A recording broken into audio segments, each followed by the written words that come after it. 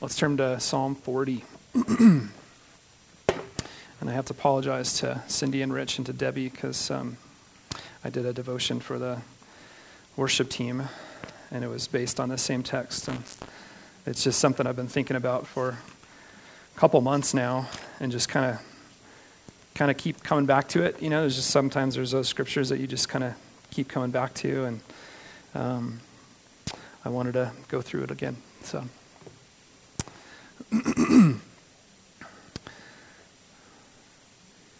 So let's just read this. We're going to read the first 3 verses here.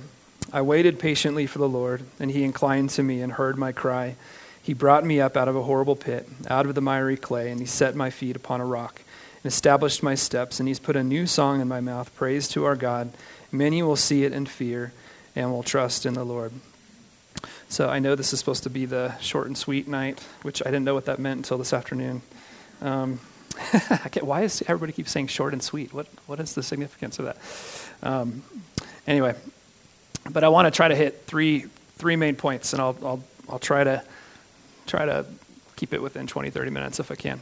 So first point, the basics. We're saved by grace, and then as believers, we're sanctified by grace as well. We walk forward in that grace in our daily lives. The second point that we'll get to is that praise is the natural outgrowth or overflow of what's happening inside of our hearts. When our hearts are spiritually healthy and there's good things happening and God's working and we're submitted to him, that praise is a natural overflow and outflow of that.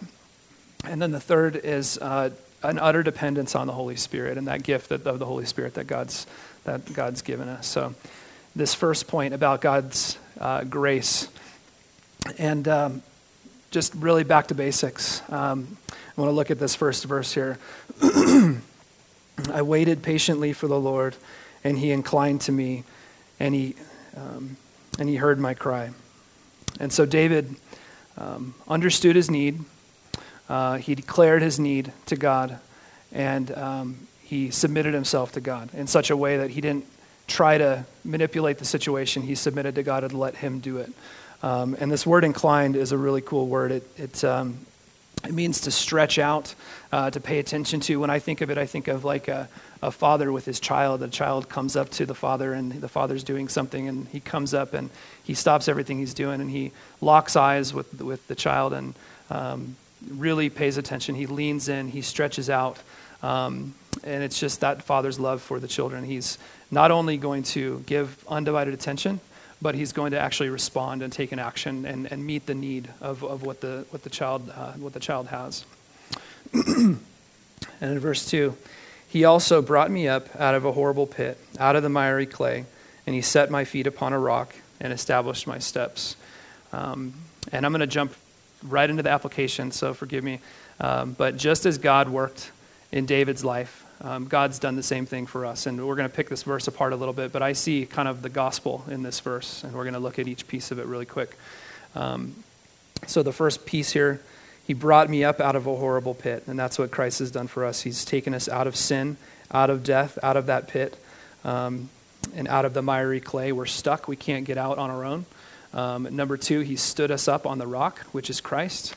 And Christ, as you guys know, is often referred to as the rock, the cornerstone, a firm foundation, a living stone, and the stone that was rejected. He's unmoving. Is the picture that the Scripture paints for us often. And then this third part, he set my feet upon a rock, and he established my steps. Establish, just the dictionary meaning of this is to set on a firm foundation or with a permanent basis, and that's what Christ has done for us. We're sealed in the heavens when we ask Christ to come into our hearts and forgive our sins, and we have that firm foundation in Christ as we do that. And then when he establishes our steps, there's movement there. So we're out of the clay, we're out of the mud where we were stuck. God pulled us out, we couldn't do it ourselves, and then he puts us in motion. So he gives us freedom now to walk and to move for him. And the way I read it is he establishes us, he sends us out, basically. So he's picking us up, he's rooting us in truth, and then he's moving us on, and there's movement there in our lives. And so this is really I see this as sort of a micro version of the gospel in this verse. We're dead in our sins. We understand our plight. We declare our need. And then God takes action, and he sends Jesus to conquer sin through death and resurrection. He pulls us out of the pit. He sets us on the rock, and then he establishes our steps and pushes us out the door to go spread the gospel. And that we see that pattern throughout Scripture, throughout the New Testament of that redemption. But it's not just the redemption; it's also the sending forward after that takes place. So, simply, point number one: we're saved by grace. David didn't take any kind of an action to help himself. He recognized his need was such that he couldn't do it himself. So he waited patiently. He didn't do anything. He waited. In my Bible, waited is all caps. And I know there's no significance to that, but it's a reminder that it's like wait. But he waited. He didn't try to do anything for himself. He cried out to God. He recognized he couldn't do it. And at the throne of grace, the gospel basically says that we all come on a level playing field. We all come to Jesus the same way. There's no person that's higher or lower than the other person, this good moral person and this person over here. We all come the exact same way.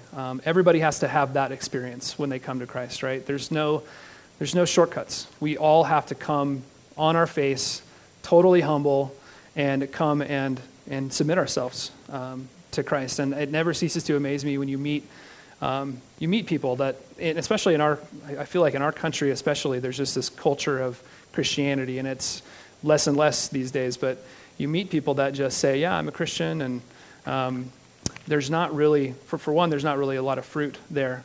But what I find consistently is that there's just not humility there. They don't recognize that there's sin, and they didn't come that way to Christ. They came to Christ because it was convenient or whatever, and it wasn't just flat on my face, I am a sinner and I'm before a holy God, I'm in the hands of a holy God. There's just this kind of flippancy about them, and you can tell that person hasn't really had a real true encounter, understanding that repentance is part of that equation to come to Jesus, right? So it's grace alone, through Christ alone. This verse that we all know and love, Ephesians 2:8-9, and I like the New Living Translation version. It says, God saved you by his grace when you believed, and you can't take credit for this. It's a gift from God. Salvation is not a reward for the good things we've done, so none of us can boast about it. And the second half of this point is receiving grace is not a one-time event. So if you understand that you're a sinner and you need grace, it's not that you get pulled up that one time. Let me start over with that. Grace is something that we need to daily understand that we need. Okay, so when we get saved, our position is firm. The Bible says that no one is going to allow us to pull us out of his hand, right? So we're saved, we're firm in the heavens, but that grace is something that we need on a daily basis, and there's a continual submission to God, recognizing that I'm still in this body, I'm still in this tent, and I cannot do it for myself. And there's that grace for living. And personally, I didn't understand that for a very long time, that grace is this necessary step of sanctification. Romans 5:1 says, therefore, having been justified by faith, we have peace with God through our Lord Jesus Christ, through whom we have access by faith into this grace which we stand and rejoice in hope of the glory of God. So it's a continual falling upon God's grace. And we see this pattern throughout Scripture of, we're kind of our own worst enemy, and it's just has never changed throughout history. And you could look at David or Moses or Peter or Jonah or the Israelites, where they made the mistakes. They cried out to God saying, God, help me, I can't do it. And then here's God stepping in. And it's just that continual picture of God's grace. And so we have to remain in that place of humility, waiting patiently like David did on God and crying out to him for grace. It's a continual thing. Point number 2. Let's read verse 3 here. He has put a new song in my mouth, praise to our God, and many will see it and fear and will trust in the Lord. So this is David's response to this local problem that he had. I know we talked about it immediately, went into the application of it for us, but David has this problem. God brings him out. He establishes him, and what's David's response? It's praise. It's immediate praise, right? I want to read something really quick. This is Reflections on the Psalms by C.S. Lewis. Been kind of wading through it in the last few months. Does anybody else have this problem where you have like 15 books going at one time and then you just ADD kind of? Anyway. So he has this great chapter on praise, and it's kind of all over the place, so I'm going to skip around just a little bit, but this is kind of on this topic of responding in praise and just almost like a worldly meaning of what praise looks like, and I think it works for us. The world rings with praise, lovers praising their mistresses, readers their favorite poet, walkers praising the countryside, players praising their favorite game, praise of weather, wines, dishes, actors, motors, horses, colleges, countries, historical personages, children, flowers, mountains, rare stamps, rare beetles, and even sometimes politicians or scholars. I had not noticed either that just as men spontaneously praise what they value, so they spontaneously urge us to join them in praising it. And they would say, "Isn't she lovely?" Or "Wasn't it glorious? Don't you think that was magnificent?" And the psalmists, in telling everybody to praise God, are doing what all men do when they speak of what they care about. So it's praise at its most base level is just praising what makes you happy, praising what you see that magnificent sunset. You see that, you go to an opera or something and you're just, that's amazing, and you have to tell somebody else about it. And that's what he's saying here. The psalmists, in telling everybody to praise God, are doing what all men do when they speak of what they care about. I think we delight to praise what we enjoy because the praise not merely expresses, but it completes the enjoyment. It is its appointed consummation. It is not out of compliment that lovers keep on telling one another how beautiful they are. The delight is incomplete until it is expressed. It is frustrating to have discovered a new author and not to be able to tell anybody how good he is. To come suddenly at the turn of the road upon some mountain valley of unexpected grandeur and then have to keep silent because the people with you care for it no more than a tin can in the ditch. To hear a good joke and find no one to share it with. And so his second point is that praise is the appointed consummation when you are able to express it outwardly. So you might enjoy something, but there's something special that happens when you are outwardly expressing it to somebody else, right? So it's like, and that happens all the time. I'm reading a book or I'm watching something and it's like, Lori, come take a look at this and check out this YouTube video. You've got to see this or whatever. And there's something about it that's built into us that we're able to express that praise or express that joy when we share it with somebody else. And then his last point here is, praise almost seems to be inner health made audible. And I'll read that again. Praise almost seems to be inner health made audible. So from his point of view, praise, when we're praising something and it just coming very naturally, it's not forced, it's not manufactured, that is a sign of that there's health in here. And when we're doing it, especially to the God of the universe, to his creation, to his works, to his word, to somebody he's put in our lives, whatever that may be, that's a sign of our spiritual health as well. So anyway, it's a cool book. And David, as you guys know, if you've spent any time in the Psalms, he personifies this, right? He is so vocal about everything. I mean, he's the guy that's like dancing with half his clothes off. He's just like it's vocal, it's loud, it's raw, and it's just what's going on in his heart. He was constantly praising God outwardly and publicly. I mean, even just a few verses down in chapter 40, verse 9, all that he's going through, this whole thing about all this stuff that God's done for him, and he says, I have proclaimed the good news of righteousness in the great assembly, so in front of everybody. Indeed, I do not restrain my lips. O Lord, you yourself know, I have not hidden your righteousness within my heart. I have declared your faithfulness and your salvation. I have not concealed your loving kindness and your truth from the great assembly. So he's so outwardly giving this praise because of what God's done for him. And I think that real, true praise that glorifies God just comes very naturally when we have a good relationship with him, when we're spiritually healthy. We don't have to come to church and just force the words out when we're singing a song. We don't have to, when somebody tells us something that awesome that God's done in their life, be like, oh yeah, praise the Lord, brother, yeah.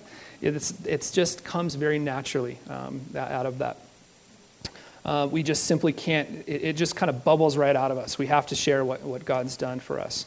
And really, especially in the world, not in the context of just sharing with other believers, this is kind of evangelism in its very simplest form, in its rawest form. We're just talking about what God has done to other people.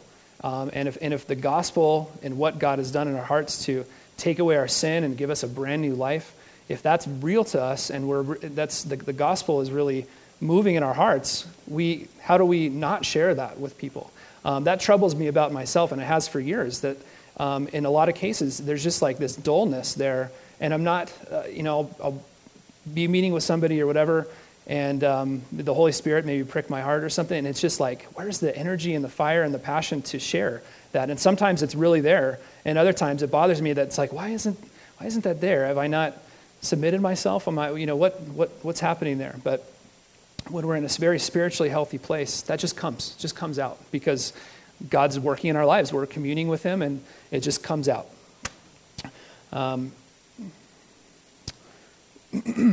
So my two observations are really, if that's not happening, if that natural praise isn't happening, either we've kind of forgotten the core tenets of the gospel, what Christ has really done for us, or we're not submitting to him to let him do things in our lives. It's funny, as we've gone through this whole process with the Bridge, with the youth center, our faith has been grown just dramatically. And this is in like 2 weeks. It's just like such a crazy short amount of time. And it's funny when you open yourself up to what God wants to do and you just sort of make yourself available, and you look for God to move in small little areas, he will. And a lot of times he's moving and you're just not even recognizing those little things that he's doing. And it's funny, you come to these different stages in our spiritual walk where it's those little things that God is doing. And in one phase of life, you're like, well, that could have happened because this, and this. And you really don't have a lot of faith that God is moving in that area. And other times it's like, oh my gosh, and you're sharing it with everybody and it's amazing. And that's what's kind of happened with us with the Bridge the last couple of weeks. It's just like every single little thing, we're like expectant that God's going to do something, and it's exciting. It's exciting to see. But if that, my point was, if the praise isn't coming out naturally, it's probably because of those two things. We've just sort of forgotten our first love. We've forgotten what the gospel says, or we're just really not looking for those little areas where God is working and is moving and is doing things in our lives and responding to those things. So, point number 3, the role of the Holy Spirit in our lives as God establishes our steps and calls us out. We have to walk in the power of the Holy Spirit. So just as David said that, you pulled me up, you stood me up, you established my steps. And in that process of God calling us out and moving us out, we have to walk in the power of the Holy Spirit. It's a gift that he's given us to have boldness. And we'll go through that in a minute. And I think everybody in here is a believer. If you remember that time when you got saved, or maybe it was a process. For me, it was more of a kind of a process. I didn't have a particular date. There was a second thing that happened. For some people, it happens immediately. But I think there's a second thing that happens where all of a sudden it's like there's this awareness that you have to be bold for Jesus, and you have to just tell everybody that you possibly can about the gospel and about what God has done for you. And when we get to that place, we have to be in the power of the Holy Spirit. So what I want to do is just go really quickly, kind of go to some basics about the Holy Spirit and just talk about that as we, hopefully, this is all going to tie together. And as we talk about dependence on Christ, the Holy Spirit is a major component to that. So let's go to Acts, the first part of Acts. And we're just going to walk through just some basic verses on how the Holy Spirit interacts with us as believers. And I know this will be a review for most of you. So Acts 1, we'll start at verse 4. Being assembled together with them, and this is Jesus, he commanded them not to depart from Jerusalem, but to wait for the promise of the Father, which he said, "You have heard from me. For John truly baptized with water, but you shall be baptized with the Holy Spirit not many days from now." And therefore, when they had come together, they asked him, saying, "Lord, will you at this time restore the kingdom to Israel?" And he said to them, "It is not for you to know the times or seasons which the Father has put in his own authority, but you shall receive power when the Holy Spirit has come upon you, and you shall be witnesses to me in Jerusalem and in all Judea and Samaria and to the end of the earth." And so Jesus is telling the disciples, wait, the Holy Spirit hasn't been sent out yet to come upon you, and so you need to wait because I don't want you going out in your own strength. I have this very specific timeline, and he's been leading up to that. He's been telling the disciples this is coming. And so just stepping back for a second, I want to talk about really the three ways that the Holy Spirit relates to us as believers. And so let's go back really quick to John 14.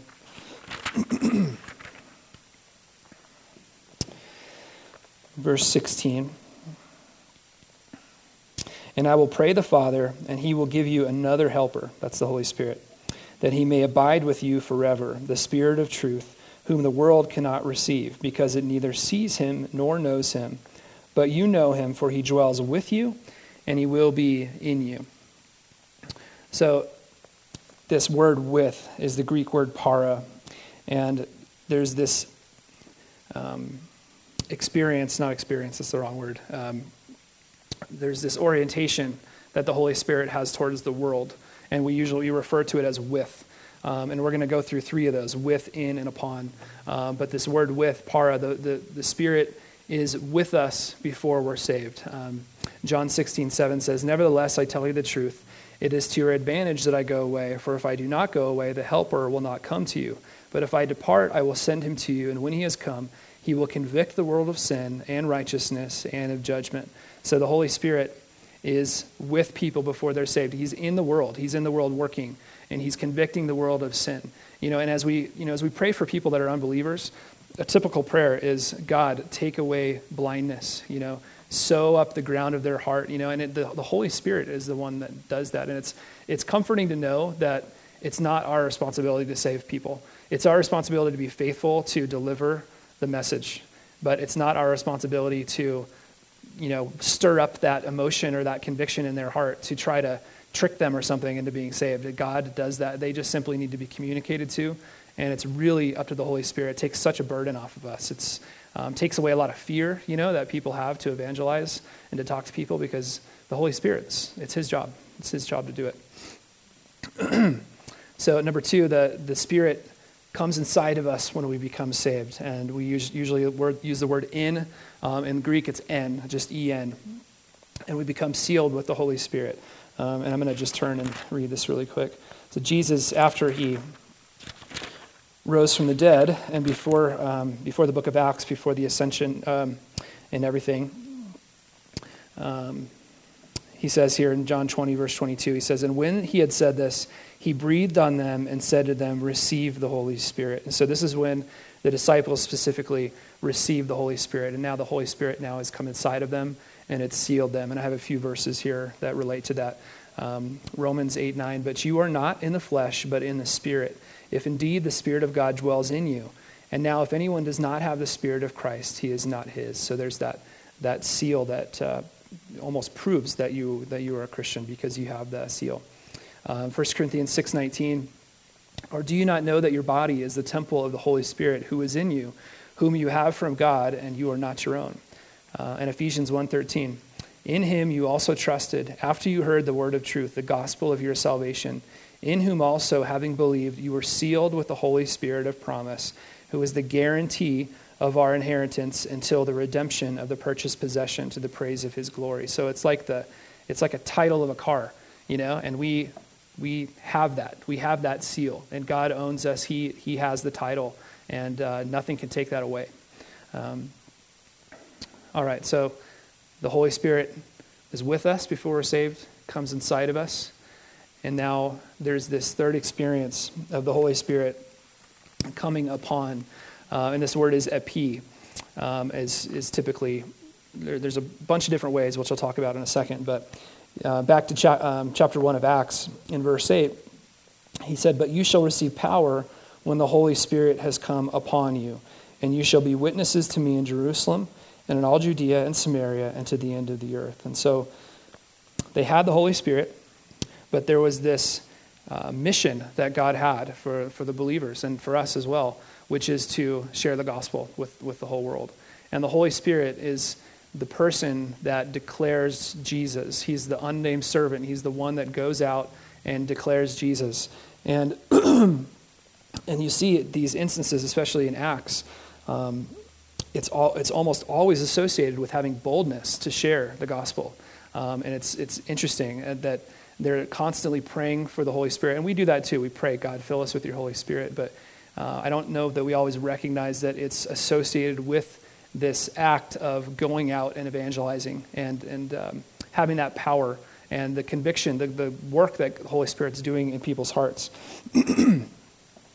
And epi, it can be confusing because it's described in a lot of different ways, and I think this has caused a lot of confusion, but it's really used a bunch of different ways. The word filled or filling, coming upon, which is what we just mentioned. Baptism in the Holy Spirit, there's a lot of confusion there. I grew up Lutheran, so they just argue that every time the word baptism is used is water. It's just totally not true. Overflowing, pouring out. And it was interesting to me that just about every type of description of this is sort of related to water. I don't know why that is, but it's just interesting to me that there's this picture of water through that. And the unique thing about epi, which is something that I think a lot of denominations, we would split off from certain denominations and from this concept that this can happen actually multiple times. It's not a unique event, and we're going to go through it right now. Jesus, back in chapter 1 of Acts, Jesus said to wait for the promise, right? Because they're going to have boldness. God wants them to have dependence on the Holy Spirit. And then we have Pentecost in chapter 2. So the Holy Spirit comes upon them. And what do? They immediately go out, and everybody starts seeing what's going on. It's pretty interesting. And then over in chapter 4, Peter and John get arrested, and they get threatened, and then they get released. And then in chapter 4, verse 23, I'm just going to read a few verses. "And being let go, they went to their own companions and reported all that the chief priests and elders had said to them. And so when they heard that, they raised their voice to God with one accord and said, 'Lord, you are God who made the heaven and the earth and the sea and all that is in them, who by the mouth of your servant David have said, why did the nations rage and the people plot vain things? The kings of the earth took their stand, and the rulers were gathered together against the Lord and against his Christ. For truly against your holy servant Jesus, whom you anointed, both Herod and Pontius Pilate with the Gentiles and the people of Israel were gathered together to do whatever your hand and your purpose determined before to be done. And now, Lord, look upon their threats and grant to your servants that with all boldness they may speak your word.'" So they're associating that filling of the Spirit with asking for boldness. "By stretching out your hand to heal, and that the signs and wonders may be done through the name of your holy servant Jesus." And when they had prayed, the place where they assembled together was shaken, and they were all filled with the Holy Spirit, and they spoke the word of God with boldness. And so what was the result of them being filled? They had boldness. And here they're filled again. So people that say that you can only be filled one time, or that's just an experience when you're baptized or whatever, it's just not true. There's multiple instances of being filled back up, filled back up, filled back up. And that's really the unique thing. And it's appropriate. I mentioned that that's such a common prayer that we say, "God, fill us with your Holy Spirit, fill us with your Holy Spirit." It's an appropriate prayer as long as we are sincere when we mean it, and recognize that a lot of times it's associated with that boldness. So as we pray it, let's also pray, "God, give us boldness to go out and share with people." But there's also, praying that also means that there's a dependency there, that we're recognizing that we can't do it on our own. And that's very, very, very critical. A few years ago, there was the Billy Graham Evangelistic Association came to Denver, and they did an event called Rock the Range. And it was just a big Billy Graham kind of evangelistic event. I don't even know what to describe it as. It was a big concert. They had like Skillet and Lecrae and a bunch of bands there, and they did a training, and they brought in all their staff from North Carolina, I believe it is, where they're headquartered, and they had this guy, and I'll never forget, they had all these training materials and everything, and I don't remember a lot of what they talked about, but this one guy, and this guy trains people all around the world to be evangelists, and it was so memorable because he really focused on the Holy Spirit and how important that was. It wasn't like a step-by-step thing. Okay, people are going to raise their hand, and then you go talk to them, and then you go through. Here's all these little points that you go through, and there was some of that, but it was really about dependence on Christ, and he talked about dependence on the Holy Spirit.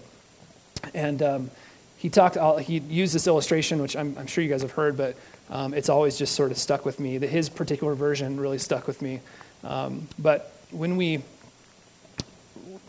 as believers, well, before we're believers, we're like a glass of water, an empty glass, and next to us is a full pitcher of water, and that represents we're the glass, and God is the water, and the Holy Spirit is the water.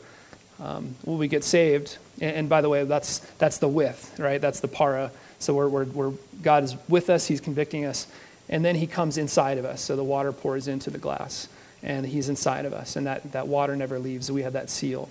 But then, as we learn how to pray, and as we ask God to fill us with the Holy Spirit and all these things, and becoming a mature believer, he keeps filling. He keeps pouring the water in. The water keeps going up and up and up and up and up, and finally it gets right to the rim.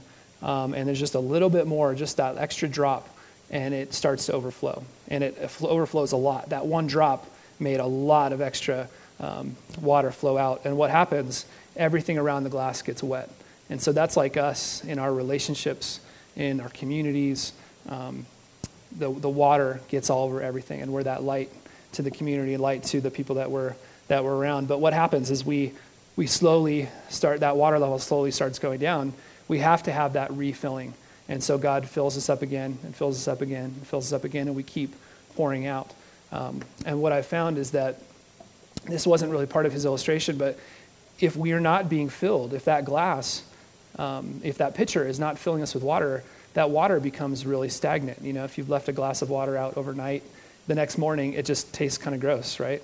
And what happens if you leave that for a long period of time? It just becomes stagnant, and that can happen with us. We can be filled and then kind of stop, and it just becomes really stagnant, and it's bitter, it doesn't taste good, and so we need that fresh filling. And one of the things that I liked, he was a Southern guy, and he just, I probably butchered the illustration, but he talked about how when you bump into people, you're sloshing all over people. So you bump into somebody and your cup is, sloshing over here and sloshing over there. And that's really how it should be. We're bumping into people in our daily lives, and we're sloshing all over everybody. And I just love that illustration. And just one more verse here, John 7:38. He who believes in me, as the scripture has said, out of his heart will flow rivers of living water. And again, that association with the idea of water is so interesting. So 3 points. We're saved by grace, and we're sanctified. We have to continue in grace. And that includes that utter dependence. So we don't just come to the cross dependent that first time. Every day we come to the cross with a new, fresh dependence. We're waiting like David did. We're patient for him to move.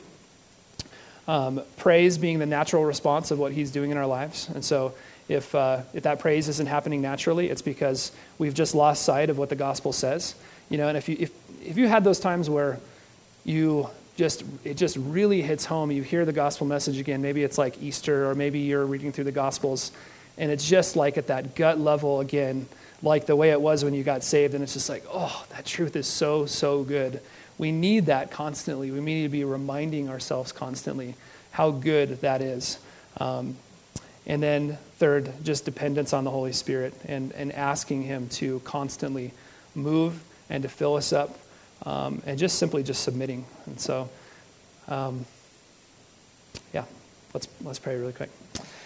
Father, we praise you for tonight. We praise you that you love us, Lord. You didn't leave us in the mud, Lord. You you saw that we had a need, and you met that need. And I pray you would teach us to praise, Lord, that you would teach us to love you the way you deserve, God. And we just praise you so much for all the work that you've done. And I thank you so much for this fellowship. And pray you'd help us to sharpen each other. And we love you so much. In your name, Jesus, amen.